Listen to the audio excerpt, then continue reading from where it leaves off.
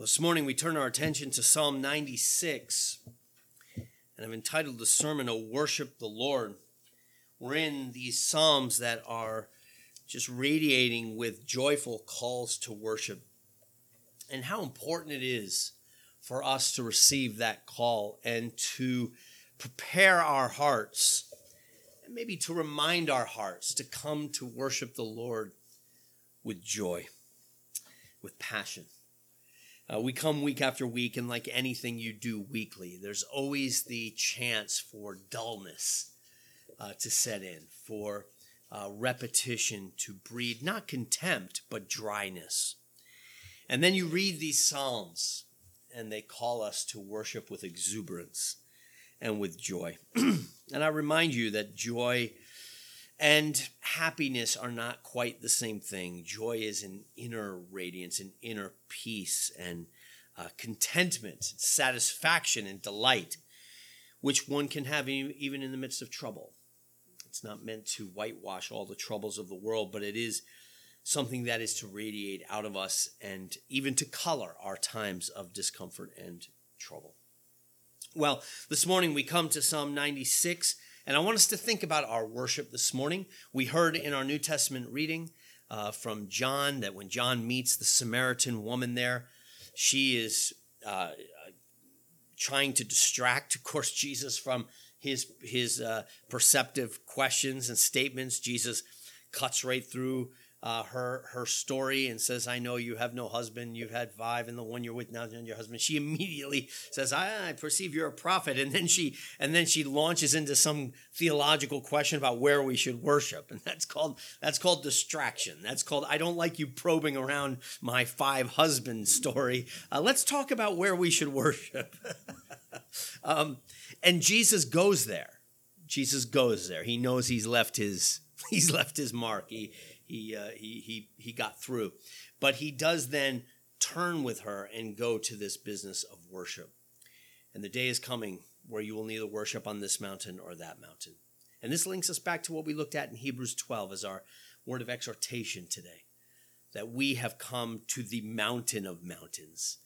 Here we are. While all Old Testament worship was valid and sincere, it was contained and centered around these typological, shadowy places and buildings and altars and rituals. But all of those things were preparing the people of God. They were wearing a path, if you will, in the souls and the psyches of the people of God to train them to come to the mountain of mountains. And that is Mount Zion, to that description in Hebrews 12, where we come before the Lord God himself. Whether we meet here at Affirmation or some other building or out in a park or wherever we are, what we're doing as we gather for worship is we are coming before the holy God of the universe, the one who created all things. And it's good for us to reflect on what we're doing as we gather here this morning. So I want us to just contemplate 4 aspects of our worship this morning, using the very simple kind of introductory questions like who, what, when, where, why, how, those kinds of questions, and let the text speak back to us about our worship. So first, the what of worship that we have, at least in our text, because this text is filled with what we call imperatives, commands, not just descriptions of worship, but you will notice in this text that it is like this rapid fire commands to do things in our text. Notice how it begins. I think if you look, if I'm correct, there are 10 commands in this text to do, and then several of those are repeated, particularly sing and give or ascribe in another translation. So 14 times we're commanded to things in the text, but 10 different commands. Oh, sing to the Lord a new song. Sing to the Lord, all the earth. Sing to the Lord, bless his name. Proclaim the good news of salvation from day to day. Declare his glory among the nations, his wonders among all the people. Verse 7, give to the Lord, O families of the peoples. Give to the Lord glory and strength. Give to the Lord the glory of his name. Bring an offering and come into his courts. Worship the Lord in the beauty of holiness. Tremble before him, all the earth. Say among the nations, the Lord reigns. Here we have this imperative to worship. Right? Worship is not just something we come up with to do, thinking, oh, well, God is worthy. Let's figure out something to do. No, we are commanded to do what we're doing here today. Now, we're to come and to do it joyfully, but nonetheless, there is an imperative here to worship. Notice we are to sing. We are to sing. We are to sing. Indeed, 3 times the psalm begins reminding us to sing. And I've patted you on the back from the pulpit before, but I love the fact that we are, though small in number, a singing church. Shame on churches that mumble through their songs, that sing tepidly, right? We are to be a singing congregation, 1, because it's appropriate, but 2, because God commands it, right? Christian churches sing. It's what we do. We take the truth of God. It's interesting that we don't just say it, though, again, we're going to be told in here to say it and to declare it. But something else is happening when you're singing. It's like you're taking the truth and you are proclaiming it, but in a way of beauty. It's saturated with beauty and timing and harmony and melody. It's like these things are worth saying, but they're also worthy of singing. That is, they're worth proclaiming beautifully. We rejoice in them. Singing doesn't just stir the mind, though it ought to do that, but it stirs the heart, right? It's like poetry, but it's even greater than poetry. It's poetry with tune and melody, and it's taking then the truth of God, and it's like, what can we do with it? You know, the truth of God is so rich. I think this is why singing is commanded, because it is the appropriate outlet for the content. The truth of God and of the scripture is so rich, it requires more than what I'm doing. It requires more than just saying it. It requires it to be put into poetic form. Poetry is, I told my students the other day that poetry is like maple syrup. It takes maple sap. You know, maple syrup, I know this because of Mike Stelluti. It makes me miss Mike Stelluti right now talking about this. But Mike, I remember Mike, you remember he did the maple syrup. He did all kinds of things, but one of the things he did was maple syrup. For those of you who don't know, the Stellutis were a family at this church for many years. And Mike was the one who told me, Bill, doing maple syrup is tough. It requires 40 gallons of sap to get 1 gallon of syrup. It's 40-to-1 reduction. And here we take all the words that are spoken, right? And what poetry does is it cooks it down. And when you take maple syrup, you know, you can't just guzzle down maple syrup. I suppose you could guzzle down maple sap. It's pretty watery. But you know, we can do that, but we can't guzzle down maple syrup. It's too condensed. It's too rich. And poetry is like that. It's taking truth and then compressing it down and making it something very deep and rich. And then music takes that up a notch, right? It takes that and ramps it up by putting tune and melody to it. And that, it's like, yes, we're compelled to do that with the truth of the scriptures because it is so rich that singing is appropriate. So 3 times here, we are commanded to sing to the Lord. And notice we're to sing to the Lord a new song. And that doesn't mean we shouldn't sing old songs. But it means that we sing them new. We come to worship as new people, really, every week we come. You know, the great Greek philosopher Heraclitus said you never step in the same river twice. That's true. You never read, you know, when we read the Bible, it's why we read the Bible over and over and over again. Because as I come to step in the river, the water has moved and I'm a different person now. The context is different. And you know this as well as I do. When you read the scriptures, how many times have you had it where you read the scriptures and you say, I never saw that in there? Or, oh, I can't believe this point that just punctured my heart. Had never done that before. I've been a Christian a long time. I've heard these texts preached a long time. Yeah, but you're not the same person you were yesterday. You're not the same person you were when you heard the text before. You've had new experiences, new thoughts, new troubles. Or you're aware of new things. And so we come back to the text of God's word and it speaks to us fresh. And that's why we sing it again. And it's a new song when we sing it. And of course, we should be writing new songs. Praise God for Christian artists who are trying to put words to new tunes and write new words, freshly done. But even when we sing the Psalms, we're singing a new song, inasmuch as we offer it to the Lord in a new context. But again, this is what the people of God do, right? Think of Moses when he came through the Red Sea and he gets out the other side. The horse and the chariot are washing up on the shore.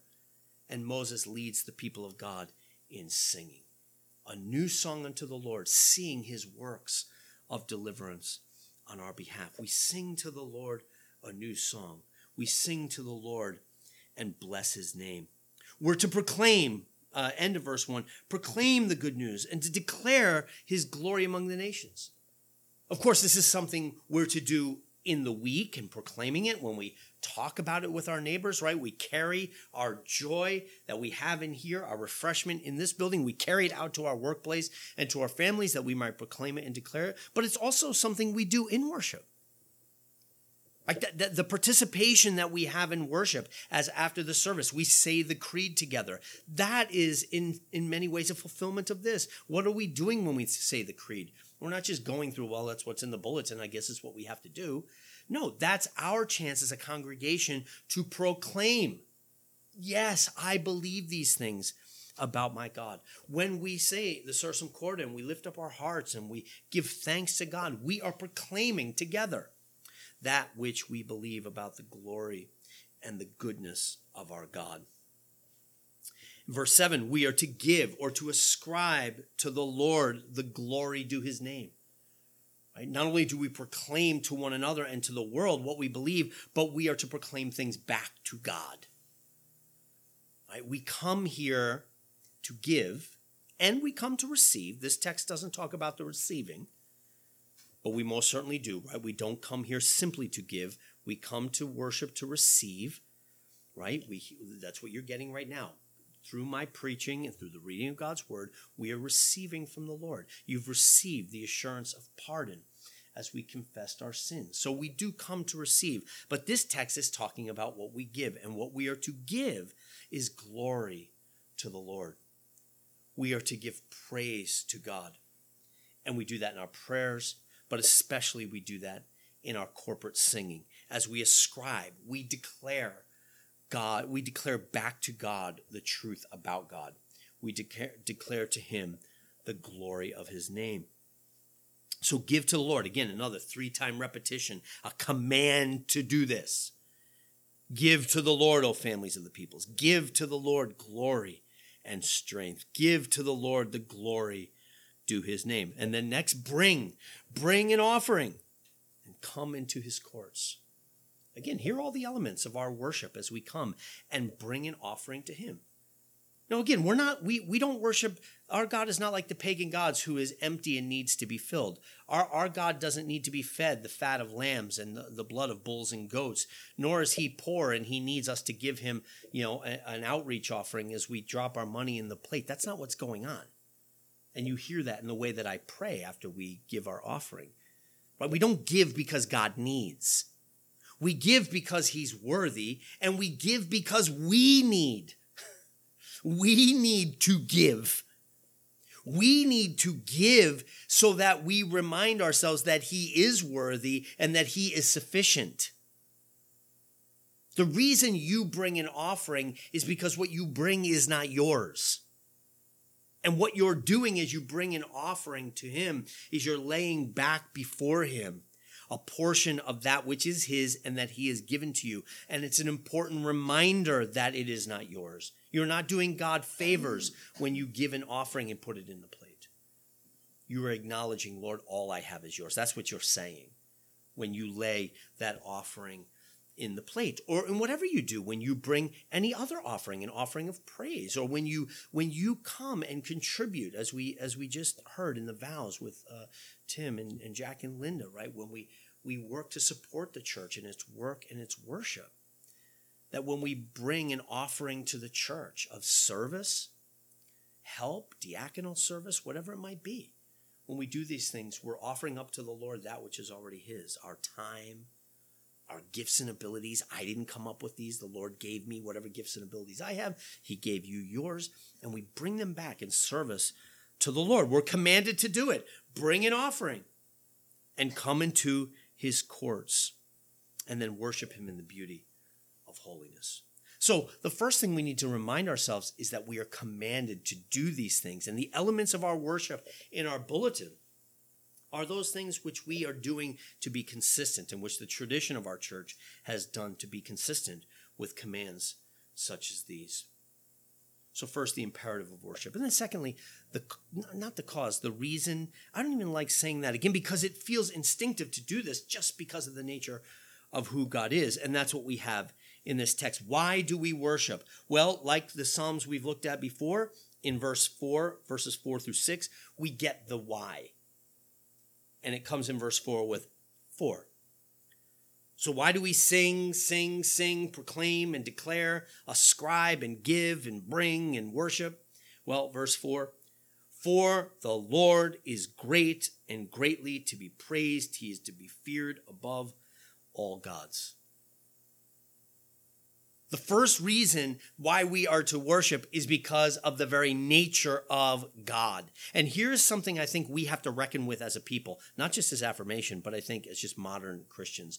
We have way too small a view of God. We have way too small a view. We know he's great. We say things like that. But we need, and I need, let's put it that way, I have too small a view of God.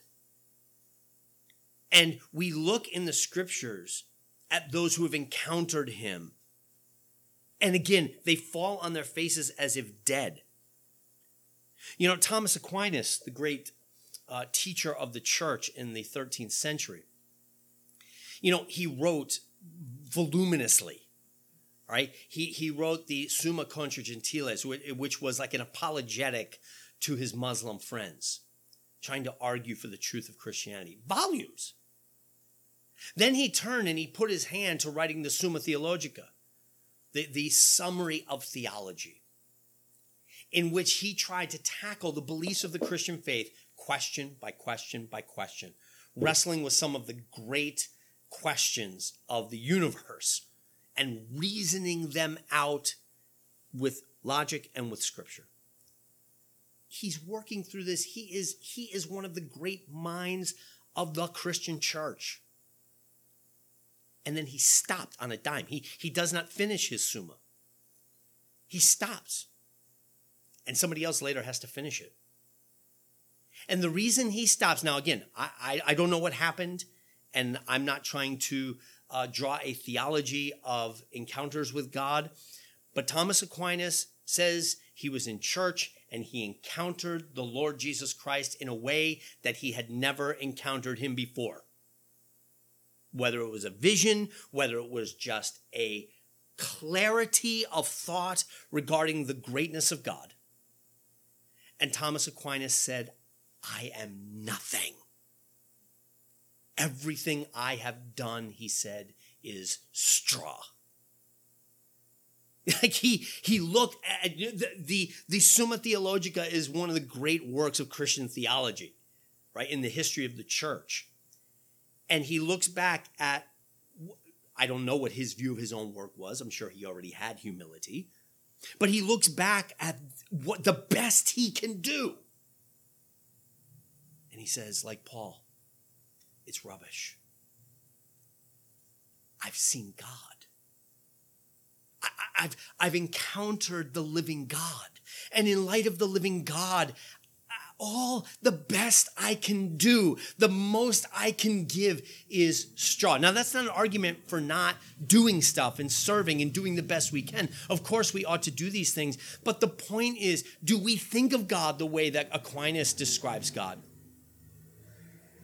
Do we understand God the way that the prophet Isaiah understood God?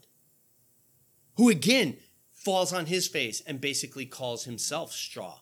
Rubbish. I am a man of unclean lips. Our view of God is so small. But here, the psalmist, do you know why you should sing and why you should praise and why you should be ready to be here or wherever you will be in church on a Sunday morning? For the Lord is great and greatly to be praised. Great praise is appropriate for him because he is a great God. He is the God that the angels, the perfect, sinless angels, have to cover their eyes before as they fly around him because they cannot gaze in the brightness of his holiness. He is the God seated in the center of all cosmic worship, that when the 24 elders hear the voice of the angels praising him, they fall on their faces before God. May we pray, not to have visions, though if the Lord grants them, so be it. But may we pray for clarity of mind.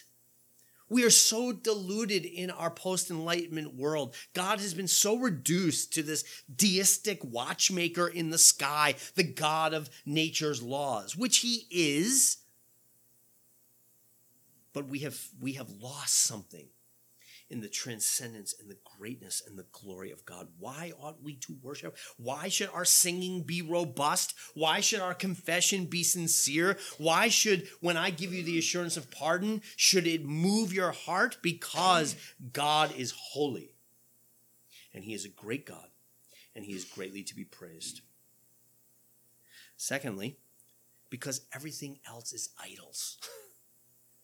Everything else is idolatry. For the Lord is great and greatly to be praised. He is to be feared above all gods. We talked about this last week. Don't say there are no other gods. There most certainly are gods. I mean, we're not polytheistic people. There's only one true God, but there are many gods and so-called gods, Paul says. We make gods out of everything.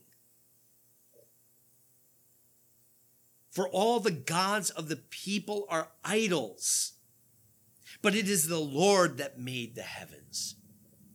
We're going to get to Psalm 115. Oh, no, we're not getting to Psalm 115. We will. We've read Psalm 115, right? Not unto us, O Lord, not unto us, but to your name be praised. For all the other gods are idols, and then he kind of rips down what the idols are, right? They have ears, but they cannot hear, eyes, but they cannot see, hands, but they cannot act, feet, but they cannot walk. And all who worship them become like them. They are futile. They can do nothing for you, and in the end, they destroy you. And we make idols out of everything. We feel pompous as 21st century Americans because we don't worship totem poles and stone statues, right? We're so much more mature than that. But instead, we worship the things that those totem poles represented. We've just gotten rid of the material stuff and we just worship the gods of money or power or beauty or success or whatever, comfort and convenience, right? These things become our gods. But they're all idols. They're all creatures. They're all gifts from God that we try to sever from the gift giver and then take and run away with ourselves. They're all flowers, and we cut them from their roots and think we can hold on to them and preserve them, and you can't. They die. All these things are idols, but God alone is the true God. And what a privilege it is to worship him. We worship him because he is worthy in his nature. We worship him because everything else is an idol. It's futile. And then thirdly, we worship him because he is coming to judge the world. Jumping all the way down to verse 13. For he is coming to judge the earth. He shall judge the world with righteousness and all the peoples with his truth. He is the judge of heaven and earth, and it is right that we come before him and be right with him and ascribe to him the praise due his name. So what do? Well, we had 10 commands of what to do. We sing and give and bring and worship and tremble. And why do we do it? Because he is the one great God. Thirdly, how do we do it? Well, here we have in verse 9. Oh, worship the Lord in the beauty of holiness, or in holy array, right? In the wardrobe of holiness. So two things, and this isn't all that's to be said about worship, but the two things that this psalm tells us to do in worshiping in terms of how we're to worship him in holy array, in the beauty of holiness is how the New King James translates it, and we're to worship him with trembling. We're to worship him with trembling. We worship him with trembling because, as we read in Hebrews 12, he is a consuming fire, and we ought never forget it. Again, Isaiah he thinks he's damned, right? He says, woe unto me, I'm a man of unclean. I'm done. I'm finished. I'm undone. We worship the God who is a consuming fire with trembling. It's not a slavish fear, but it is with awe and reverence. He is the one true great God, and we ought to come before him with trembling. I have to find where. I just remember hearing it in seminary, so I hope it is true. I have to go find where Calvin said it, but I remember being told in seminary that Calvin said that anything that makes us feel comfortable in worship, we ought to be suspicious of. Like, how can you feel comfortable in the presence of the transcendent holy God? And if we do, then doesn't it only make us reflect on the fact that perhaps we're not thinking of him as he ought to be thought of? We are to come before him with trembling. Again, I don't mean that we're to be like slavish fear, because as Paul tells us, you are not redeemed unto a spirit of slavery, but a spirit of sonship, right? You're a child of God.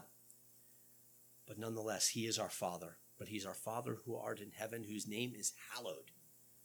And we are to come before him with trembling, but also we're to come before him in the beauty of holy array. That is, in the proper clothes. And we know this matters because of that one little parable where Jesus tells the parable, the wedding banquet. Do you remember this parable? And go out and tell the invited guests that the bridegroom has come. It's time for the wedding. And remember, they don't want to come, and they beat up the messengers. And the messengers come bedraggled, straggling back to the king. And they say, and he's like, where is everybody? And why are you all beat up like this? And they said, well, we told them, and they beat us up. And he says, all right, go destroy their cities. Now, go out into the highways and the byways and bring whoever will come. And so they do, and they bring them in, and the wedding happens, and it's a great party. And then we're told at the end of this parable, it's this odd little tack on, that there's a guy in the wedding party who's not in the right wedding clothes. And the master of the party finds him and says, sir, what are you doing here? Who let you in here? And then he is cast out. They tell him, get this guy and cast him out of the party. We must come to worship in the proper clothes.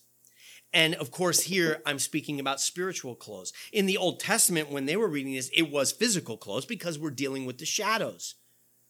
The priest was to come in white robes. He was to be ceremonially cleansed, and he was to have his proper clothes on. But those proper clothes were a picture of the robes in which we must be arrayed in today if we are to worship properly. And that is, of course, the robe of Christ and his righteousness. We are told by Paul in Galatians 3 that if we've been baptized into Christ, we have been clothed in his righteousness. And we hear Paul to the Romans in Romans 13 telling us, clothe yourselves in Christ. If we are not properly clothed, we are not allowed in the temple. We are not allowed to worship. We are to come with trembling, but we are to come in the beauty of holy dress. And the holy dress that is non-negotiable, must be worn, is the robes of Christ's righteousness. And it's because we are robed in those then, that we may come with joyful trembling, boldly before his throne of grace. Those clothes, and those clothes alone, give you access to his holy throne, to that Mount Zion before which we come to worship in Hebrews chapter 12. So how do we worship? We worship properly dressed in the righteousness of Christ, and we worship with appropriate trembling. Now, finally, who is to worship? It's interesting that this psalm begins, "Oh, sing to the Lord a new song. Sing to the Lord all the earth." That is, the worship of the one triune God is not just sort of a in-house kind of cliquish thing. It's a niche thing. It's kind of what we like to do. And the rest of the world, well, you all do your thing. The command of this psalm is a global and cosmic psalm. Cosmic imperative. Sing to the Lord, the great God, who is greatly to be praised. Sing to him all the earth.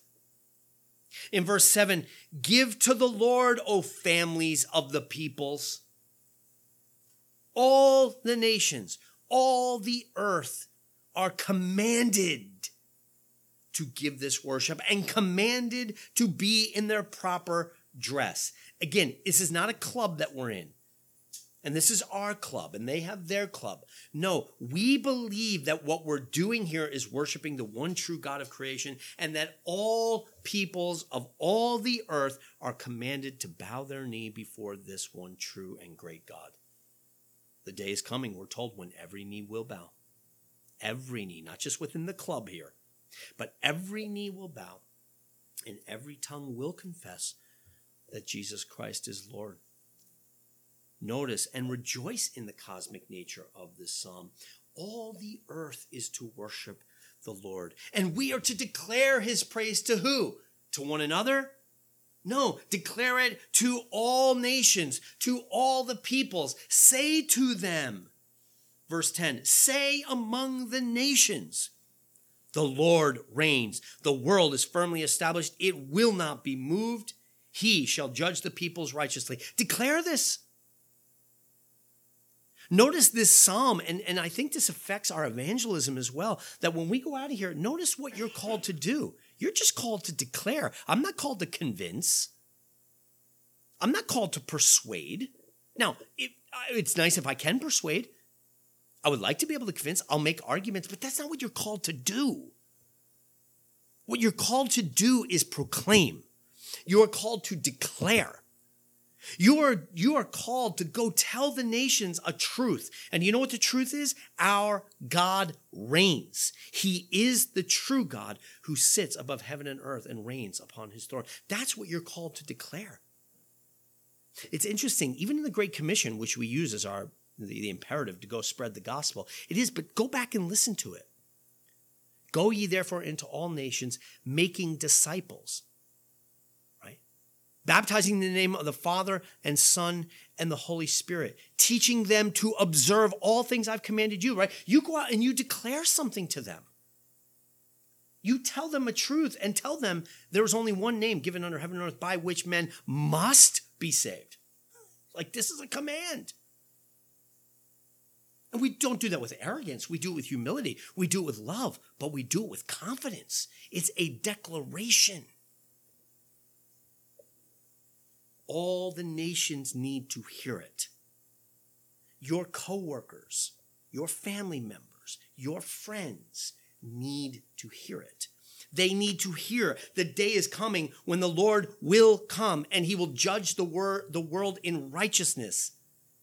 He will judge it in equity. We will all stand before him and be judged in truth. We live in a world of spin. We're all bemoaning the fact that we don't know what to believe about anything anymore. Who am I to listen to? Where is the authority? I don't know. But here's what I do know. The day is coming when all will be made clear. And on that day, we will be judged, and all things will be judged in truth. And there will be no more spin. There will be no more covering things up. Everything will be judged in truth, and we need to declare it. And just as an aside, and I know I'm going long, but just as an aside, again, given what we were saying in our prayer concerns this morning about the shakeability of the world, we're thinking in Hebrews 12 that everything will be shaken, and only that which is unshaken will remain, namely the kingdom of God.